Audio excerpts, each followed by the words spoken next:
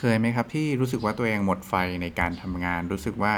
สิ่งที่เคยชอบเนี่ยมันไม่ได้ทำให้เราอยากตื่นขึ้นมาทำมันให้ดีเหมือนเดิมอีกแล้วอะรู้สึกว่า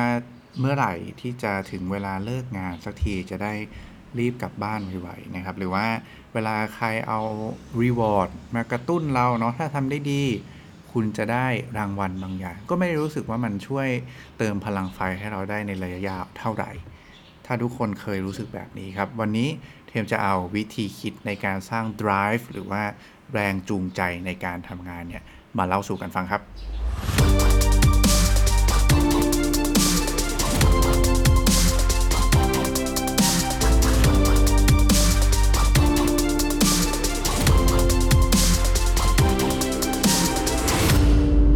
สวัสดีครับยินดีต้อนรับทุกคนเข้าสู่2050 Podcast นะครับ Podcast ที่จะช่วยให้คุณหรือคนและสร้างตัวตนขึ้นมาใหม่ให้พร้อมสำหรับการทำงานในโลกอนาคตนั่นเองนะครับวันนี้ก็ยังอยู่กับเทมส์เหมือนเดิมนะฮะผู้เขียนหนังสือหรือสร้างต่างโต Reinvent นะครับก็วันนี้เรื่องที่จะเอามาแบ่งปันนะเล่าสู่กันฟังนะครับเป็นเรื่องของการสร้างแรงจูงใจหรือว่า drive ในการทำงานนั่นเองจริงๆเทมว่าในช่วงที่ผ่านมาเนาะหลายคนน่าจะเจอปัญหาของการต้องทำงานหนักหน่วงใช่ไหมครับเพื่อต่อสู้กับวิกฤตการณ์นะซึ่งมันทำให้บางทีเราเนี่ยมันหมดไฟเนาะแล้วก็หมดพลังงานในการตั้งใจทำงานเนี่ยไปค่อนข้างเยอะเลยเหมือนกันนะครับท่านเลยไปลองดูว่าเอ๊ะมันมีวิธีการไหนนะหรือว่าผู้เชี่ยวชาญคนไหนเขาพูดเรื่องอะไรบ้างถ้าเราอยากจะสร้างแรงจูงใจพวกนี้ได้เนี่ยนะครับให้มันบียอนกว่าแค่เรื่องของการให้รีวอร์ดในระยะสั้นเนี่ยนะ อะไรล่ะที่จะเป็นสิ่งที่ถ้าทำได้แล้วจะสร้างแรงจูงใจให้กับคนทำงานเนี่ยนะฮะได้ดีมากยิ่งขึ้นนะครับสามารถสร้าง performance ได้ดีมากยิ่งขึ้นนะครับจริงๆต้องบอกว่าเทมเอาเรื่องนี้มาจากสิ่งที่คุณ Daniel Pink นะครับเล่าเอาไว้ในหนังสือที่ชื่อว่า Drive นะครับชื่อเดียวกับสิ่งที่ต้องการจะสร้างเลยเนาะ Drive สร้างแรงขับเคลื่อนนะครับคุณ Daniel Pink เนี่ยเขาพูดถึงเรื่องของเกี่ยวกับการสร้าง motivation ไว้แบบนี้ทุกคนมันมีผลการศึกษาอยู่ในหลายอย่างนะครับคือมันมีผลการศึกษาหนึ่งที่เขาบอกว่าเวลาถ้าเราใช้ตัวการกระตุ้นนะตัว performance ในการทำงานโดยการให้ reward เนี่ยนะครับหรือว่าให้รางวัลกับคนคนนั้นเนี่ยนะครับมันมีผลจริงๆนะอันนั้นต้องบอกว่า reward มีผลจริงๆนะครับคือคนที่ทำงานเนี่ยก็จะพยายามจะทำสิ่งนั้นให้สำเร็จมากขึ้นจริง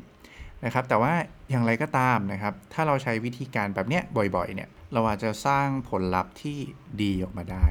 เนาะแต่ว่าจริงๆแล้วเนี่ยสุดท้ายครับเราจะกลายเป็นคนที่มีโอกาสที่จะหมดไฟกับสิ่งที่ทำได้มากขึ้นรู้สึกว่าสิ่งที่ทำเนี่ยมันไม่ได้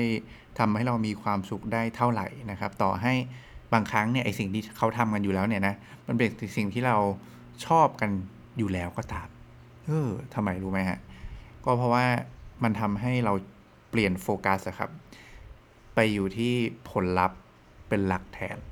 นะครับจนลืมมองเรื่องระหว่างทางไปหมดเลยอะเพราะว่าเราเน้นทำทุกอย่างเพื่อให้ได้ผลลัพธ์แล้วก็ได้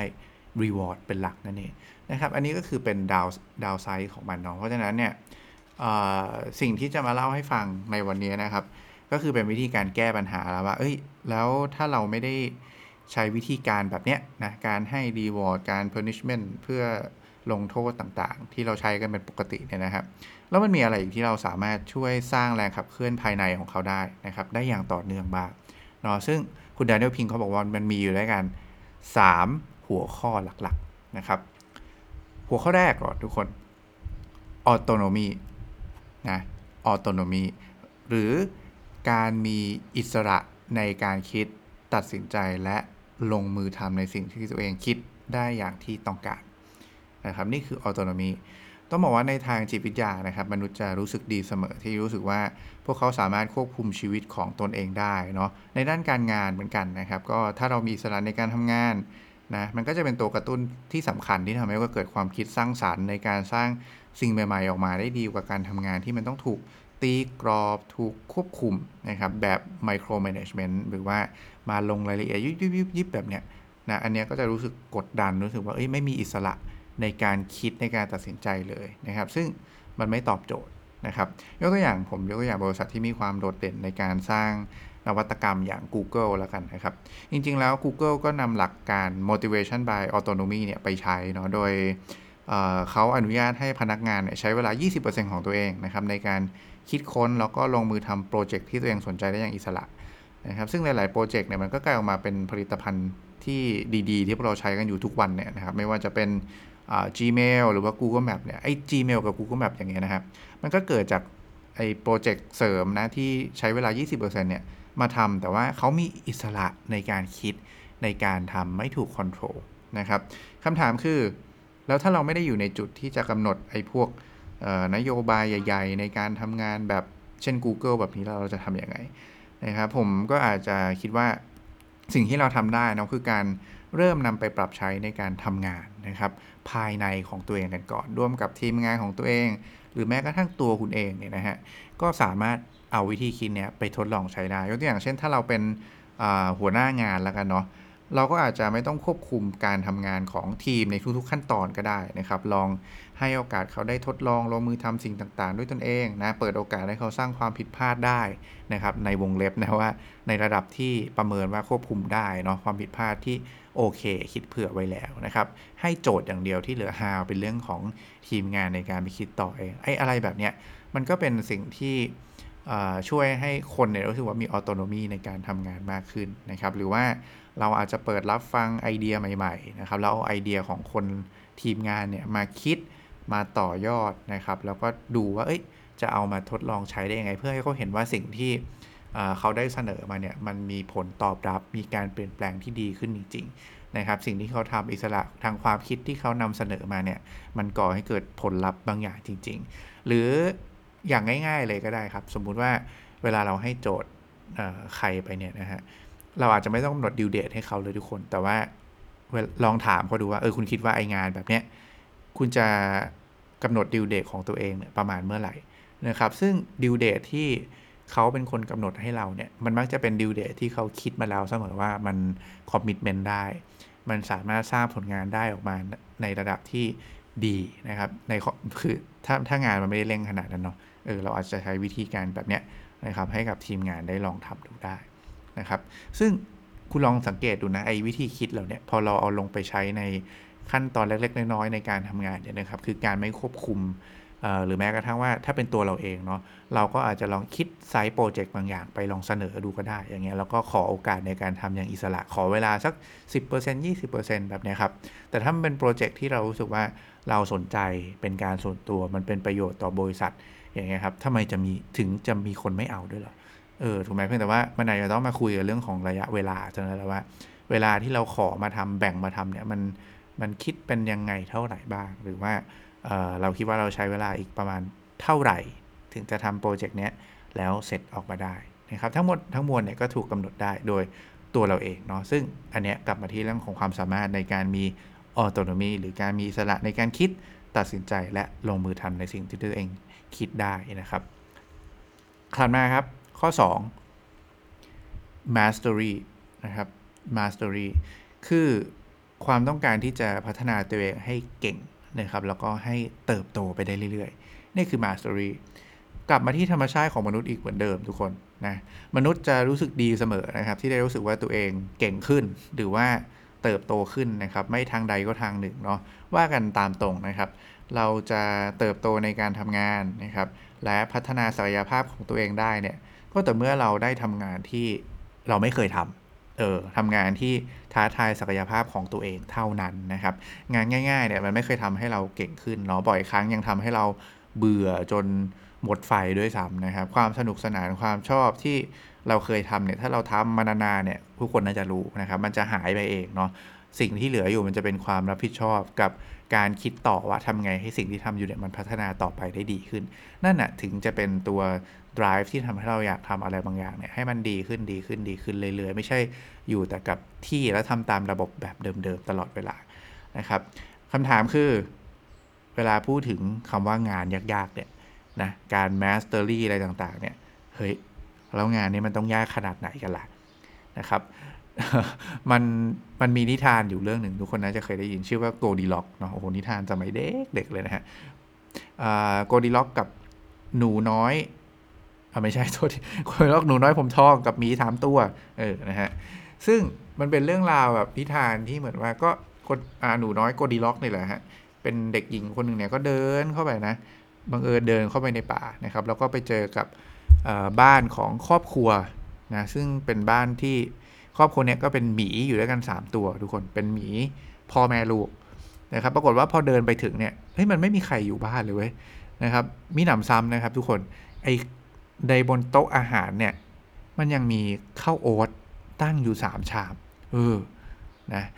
ซึ่ง3ชามเนี่ยมันแบบคือด้วยความที่เด็กหญิงคงหิวอะนะครับเพราะฉะนั้นเนี่ย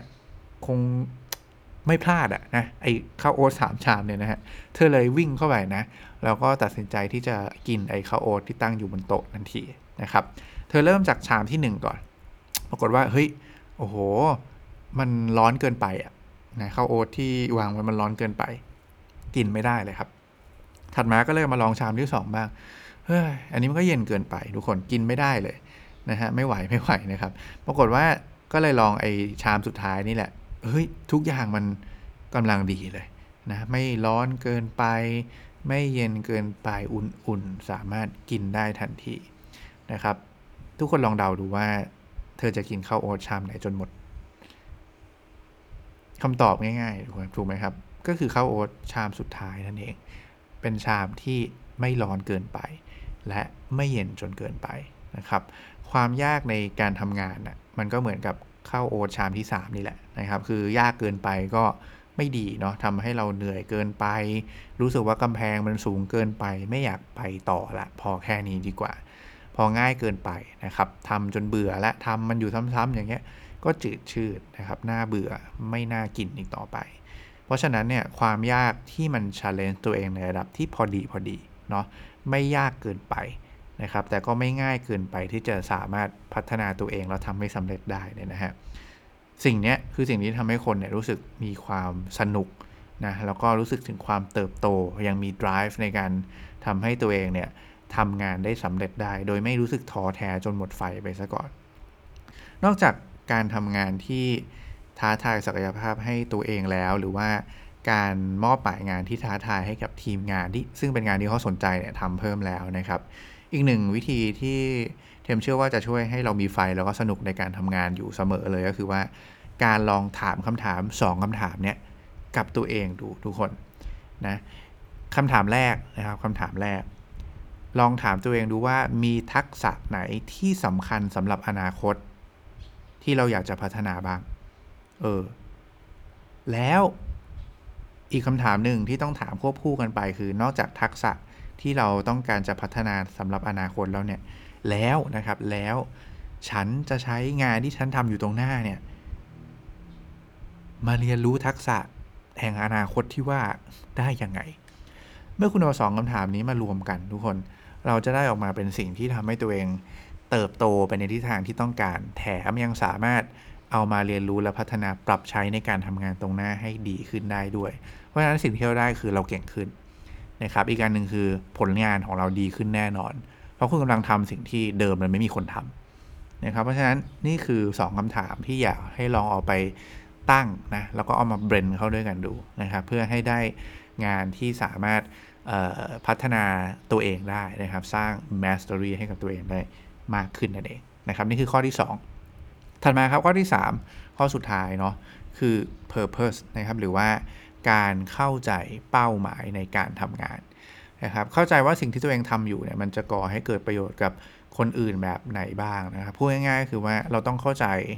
ภาพใหญ่อะแล้วก็ผลลัพธ์ที่มันเกิดขึ้นจากงานของตัวเองมากขึ้นนะครับว่ามันไปส่งผลต่อคนที่เขารับงานในปลายทางถัดๆไปเนี่ยอย่างไรบ้างนะครับผมเชื่อว่าโดยปกติแล้วเนี่ยมนุษย์จะรู้สึกดีเสมอนะทุกคนถ้าเราได้รู้สึกว่าตัวเองเป็นส่วนหนึ่งของอะไรบางอย่างที่ยิ่งใหญ่กว่าตัวเองนะครับผมยกตัวอย่างง่ายๆเช่นอะไรเดียถ้าทีมบอลคุณชนะนะครับคุณก็ดีใจมากเลยนะเพราะว่าโอ้ยคุณรู้สึกว่าทีมที่คุณเชียร์เนี่ยชนะแล้วคุณได้แบบมันสำคัญอะไรต่อคุณขนาดนั้นไหมนะคุณไปเตะเองเหรอนะครับก็ไม่ใช่ถูกไหมฮะเพราะฉะนั้นเนี่ยไอ้แบบเนี้ยมันคือถ้าเรารู้สึกว่าเราเป็นส่วนหนึ่งของอะไรสักอย่างหนึ่งที่มันใหญ่กว่าตัวเองเนี่ยนะครับแล้วไอ้ส่วนนั้นมันมีประโยชน์นะมันสามารถ ชนะได้มันสร้างประโยชน์บางอย่างหรืออย่างการเข้าร่วมการทำบุญเนาะเข้าทำกิจกรรมที่มันเป็นกิจกรรมเพื่อสังคมอะไรต่างๆเนี่ยนะครับมันก็เป็นสิ่งที่ทำให้เรารู้สึกว่าสิ่งที่เราทำเนี่ยมันส่งผลต่อปลายทางได้แบบที่เราต้องการจริงๆเราเห็นภาพมันมากขึ้นอย่างเงี้ยนี่คือการทำสิ่งที่ทำให้เราเห็นแล้วมันเกิดเข้าใจ purpose ในการทำงานมากขึ้นนะครับผมเชื่อว่าจริงๆแล้วเนี่ยเรื่อง purpose เนี่ยมันเป็นสิ่งสำคัญมากๆเลยนะว่าในฐานะของผู้บริหารนะครับหรือว่าการทำงานเนี่ยเรามีเป้าหมายอะไรนะครับการสื่อสารเรื่องพวกนี้เป็นเรื่องสำคัญมากเราอยากให้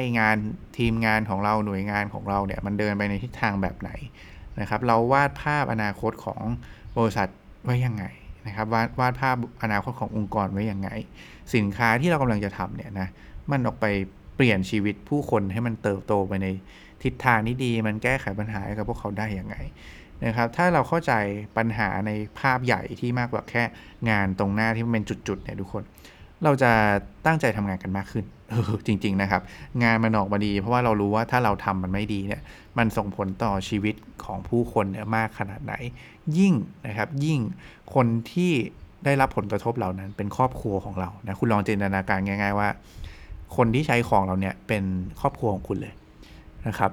แล้วสิ่งที่คุณทำเนี่ยมันส่งผลต่อการใช้งานปลายทางของยูเซอร์เหล่านั้นเนี่ยนะครับเราจะคิดยังไงนะครับเราคงยิ่งต้องทำงานของเราเนี่ยให้มันดีขึ้นแม้ว่าเราจะเป็นส่วนเล็กๆในการทำงานของฟันเฟืองนี้ก็แล้วแต่นะครับเราก็ต้องพยายามทำให้มันดีขึ้นได้นั่นเองนี่คือข้อที่3นะครับหรือว่า purpose เนาะเพราะฉะนั้นเทมสรุปอีกครั้งหนึ่งนะครับdrive เนาะก่อขึ้นมาจาก3ปัจจัยหลักๆที่สามารถทำได้ซึ่งก่อให้เกิดแรงกระตุ้นภายในที่เป็นระยะยาวมากขึ้นกว่าการให้ reward นะครับอย่างแรกเลยคือ autonomy คุณต้องให้อิสระในการทำงานในการคิดในการนำเสนอและลงมือทำกับเขานะครับอันที่2คือ mastery คุณต้องให้อิสระในการที่เขาหางานที่ช่วยพัฒนาศักยภาพที่ตรงกับความต้องการของตัวเองนะครับและนำมาทดลองปรับใช้ในการทำงานให้เติบโตไปด้วยทั้งตัวของเขาเองและผลลัพธ์ของการทำงานและอันที่3ครับ purpose คือคุณต้องสามารถเข้าใจว่าวัตถุประสงค์ในการทำงานเนี่ยมันคืออะไรกันแน่ในภาพที่ใหญ่ขึ้น Impact ที่มันเกิดต่อคนที่ใช้งานจริงๆคืออะไรถ้าเราทำได้ไม่ดีถ้าเราทำได้ดีสินค้าเหล่านั้นเนี่ยมันจะสร้างประโยชน์ให้กับผู้คนได้มากขนาดไหนนะครับเมื่อเรามองเห็นภาพตัวเนี้ยได้มากขึ้นเนี่ยเราก็จะมีความให้ความสำคัญกับการทำงานของเราเนี่ยอย่างละเอียดขึ้นแล้วก็ดีขึ้นตามไปด้วยนี่คือ purpose นะครับและทั้งหมดนี้ก็คือ3วิธีการ3ปัจจัยนะครับที่จะมาช่วยสร้างแรงจูงใจหรือว่า drive ให้กับคนทำงานได้ในระยะยาวมากขึ้นนอกจากการให้ reward หรือว่าการ punishment นั่นเองนะครับหวังว่าจะเป็นประโยชน์เนาะก็สุดท้ายเหมือนเดิมนะครับวันนี้ขออนุญาตฝากหนังสือหรือสร้างต่างโต reinvent นะครับ34วิธีรื้อค้นและสร้างตัวตนขึ้นมาใหม่เพื่อพร้อมรับมือการทำงานในโลกอนาคตสามารถหาได้ที่ร้านหนังสือชั้นนำทั่วไปครับไม่ว่าจะเป็น C1 Book 9 in Kinokuniya B2S Asia Book นะครับหรือว่าจะสั่งเข้ามาทาง Facebook Fanpage นะครับติ้งต่าง by Tem ก็ได้นะครับติ้งเป็นภาษาอังกฤษต่างเป็นภาษาไทยนะครับลองเสิร์ชก็จะเจอเลยหรือว่ากดเข้ามาที่ลิงก์ในแคปชั่นของตัวพอดแคสต์นี้ก็ได้นะครับผมจะทิ้งรายละเอียดเอาไว้นั่นเองนะครับก็ขอบคุณทุกคนล่วงหน้าอีกครั้งหนึ่งนะครับสุดท้ายวันนี้เหมือนเดิมครับขอให้ความสุขในการทำงานและความสำเร็จในแบบที่ต้องการเป็นของพวกคุณทุกคนครับขอบคุณและสวัสดีครับ